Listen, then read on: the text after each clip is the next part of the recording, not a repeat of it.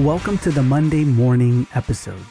Each episode is a crisp 15 minutes or less, and it features a diverse lineup of guests, from accomplished authors and amazing practice owners to highly respected experts, consultants, and innovative entrepreneurs in their respective industry. Now, the mission of this episode is to bring you a single extraordinary piece of advice for practice owners that's not just insightful, but also a bit unconventional, possibly controversial, or even unheard of. And here's the interesting part. The advice can span across various domains. It can be about business acumen, self-development techniques, or health-related insights. So, get ready for some thought-provoking, paradigm-shifting ideas that might just be the game changer you've been looking for in your life and practice. Let's get started.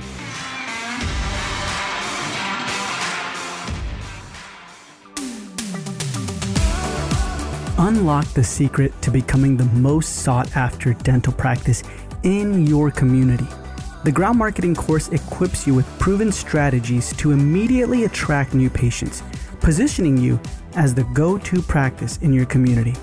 It has tools, live demonstrations, game-changing strategies that promise immediate patient influx and community support, scripts you won't want to miss out on, and so much more. Go in the show notes below.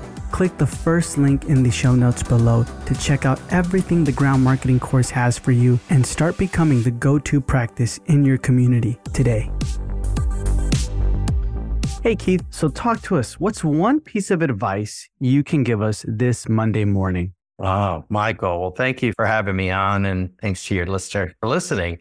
One piece of advice that, I obviously am not a dentist or dental provider, been in dentistry for 30 years, but one thing that I see, and again, the concept was introduced to me in full disclosure by somebody else, but it bears repeating. As much as one can do as a dental provider and still maintain some quality of life, think of your business as a retail business. Think in terms of maybe you can have on one end of the spectrum, you can have your old medical provider, 1950s medical office, where you have the sliding opaque, separation barrier between patients and the team members. And then you have kind of what we have today, which is more of your open concept, right? So there's been some adaptation to that idea. But in terms of offering, right, are you working 4 days a week, 8 to 5 as a dental practice provider? Well, ironically, most of the patients are probably working Monday through Friday, 8 to 5, and they have to take off work to see you.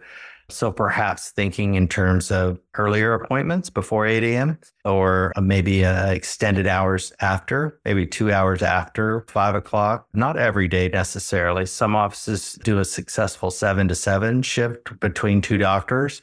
Somebody will do the morning shift and one do the afternoon shift. If it's a multiple doctor practice, some will do a weekend, half day or full day weekend. And they find that those are wildly popular hours. But the whole idea, and again, it's not just one thing. Like I said, I can credit Fred Joel for this idea in his book, Everything is Marketing. But think in terms of your business as a retail business, as opposed to kind of the old school medical offices that were not very patient centric. Gotcha. Okay. So it sounds like practices today, they're looking more modern, right? When it comes to like their, I guess, like design and everything, but the way of working, like their culture or whatever, like their time is still kind of stuck back into the 9 to 5, right? Or 9 to 6 kind of thing. Yeah. And so you're kind of thinking, hey, adjust it, hybrid it, right? Like time and things like that. Is that what you're? Yeah, absolutely. So you're just making it easier for your patients to come see you in times that they're not already working, times that they may not be available without having to request off. We also see it in emergency visits, right? Being available to see emergency patients. And I understand if they're not a patient of record, and there's some concern with that, but especially for your patients that are established patients, being available to see them when they're in need. And let's face it, an emergency patient will pay any price and meet you at any time. to get out of pain. That is in Maslow's hierarchy of need, one of the greatest motivators, right? Somebody that's in pain and wants to be out of pain. So yeah, just making it easier for patients to find you. And again, not putting up roadblocks for your patients to come see you. Gotcha. In your experience, Keith, what have been some of the, besides time, right? Besides like I'll be more available in the afternoons. What have you seen that really hasn't changed where it's like the most or the biggest roadblocks? I would say it comes down to mostly quality of life choice, right? Maybe the provider has a family. Maybe they want to be able to have dinner with their family at nights. They want to enjoy their weekend time with their families. I would say, and again, we're all dentists or non-dentists. We're all guilty of saying, I'm going to put up some barriers where it comes to interfering with my time out of the office. So that's probably more of what it is, as opposed to, it's just more about in terms of thinking as a patient and not as the doctor or the business owner. Think in terms of, I've heard this expression before. When's the last time you, as a dental provider, the owner of the business walked into the waiting room as opposed to walked into the back door, right? It's a whole different experience. Right? You're seeing through the eyes of your patients, right? That might be a good exercise is, when I walk in my office, do I see an optimal patient experience? What do I pick up on? What cues do I pick up on visually, audibly? Is it pleasant? Is it relaxing? What are my sensory cues telling me here? Gotcha. Okay. So kind of walk in with a patient point of view. So then the biggest roadblock that you've seen besides time would be quality of life. So it's more like the doctor's thinking, I want to be home. I want to have Friday, Saturday, Sundays off. I only want to work 4 days a week. But this is possible though, right? To have that. Yeah, it is very possible. And that's where you see many dental business owners get an associate. Maybe that associate can help augment the hours. Maybe they can stick to their same schedule, the business owner, while the associate may work different time slots, right? Or they can split it up a little bit, but it's not all dependent upon one person. It can be divvied amongst another doctor and team members for that matter. Gotcha. Okay.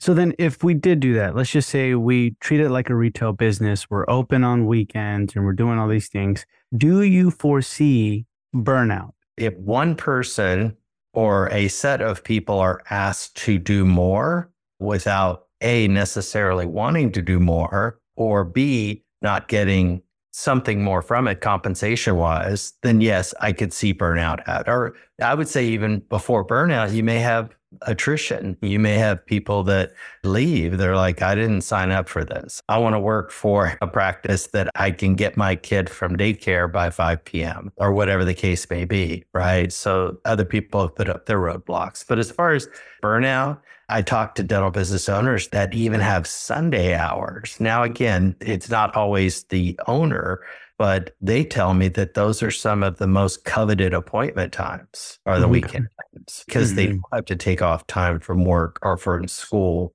to see the dentist. Yeah. Okay. That's interesting. Yeah.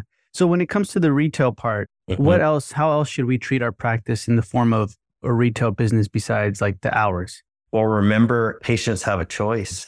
I talked to plenty of successful dentists that have multi-generational, right? They've seen 3 generations of families at the practice, and that's great. But for the vast majority of people today, there's more credibility online than there is from a personal referral. So take a look at your website, take a look at your social media. If you don't have somebody, I'm not saying you have to manage it, but have somebody manage that. And remember that what's going to make your office stand out to somebody that's new to the area, to somebody that doesn't already know about you, to another practice down the street, what's going to make you stand out? Is it a first visit impression that you make? Is it what they see online? Is it patient testimonials? What is going to compel somebody to choose your office versus a competing office? From your own personal experience, looking at it from a patient point of view, right? Let's just say right now you're like, I'm not in an emergency, but I do need a doctor. Yes. To you, what is it where what would make you, even though your friend's like, hey, my dentist is good, what would make you ignore that recommendation and say, like, let me look at this one person right now because of what? Right. Well, I hear this a lot. I'm not saying it's right, but you really hear many patients say, I chose this dentist because they were on my plan. Whereas we all know, I can see the eyes rolling now, but we know that's not the best way to choose your doctor. It's almost in spite of that. But most people choose their dentist because they were a participating provider. That shouldn't be, but you hear people because they're programmed by insurance to, hey, they're not on my plan, then I shouldn't go to them. But usually the best doctors are not on their plan. It's giving them a reason to come. Right. That is convenient hours. It is location. It is what's the first visit impression look like, right? What's going to make me want to choose your office, right? Mm-hmm. Is it the stories in the bios? Like I said, it's usually in a retail environment. It's about access. How convenient are the hours and a location? Gotcha. So convenience and access. Awesome, yeah. Keith. Thank you so much for your time. I appreciate you. And if anyone has further questions or concerns, where can they find you? Absolutely. Well, Dental Team Finder, we're online, dentalteamfinder.com. We're on LinkedIn. If you spend time on LinkedIn, we're on Facebook, YouTube. Also, you can contact me. My first name's Keith, Keith, at dentalteamfinder.com or info@dentalteamfinder.com. So we should be able to find us. Okay, awesome. So it's going to be in the show notes below as well. So if anyone wants to go down and click on that. So thank you so much, Keith, for being with us on this Monday morning episode. Well, thank you for having me.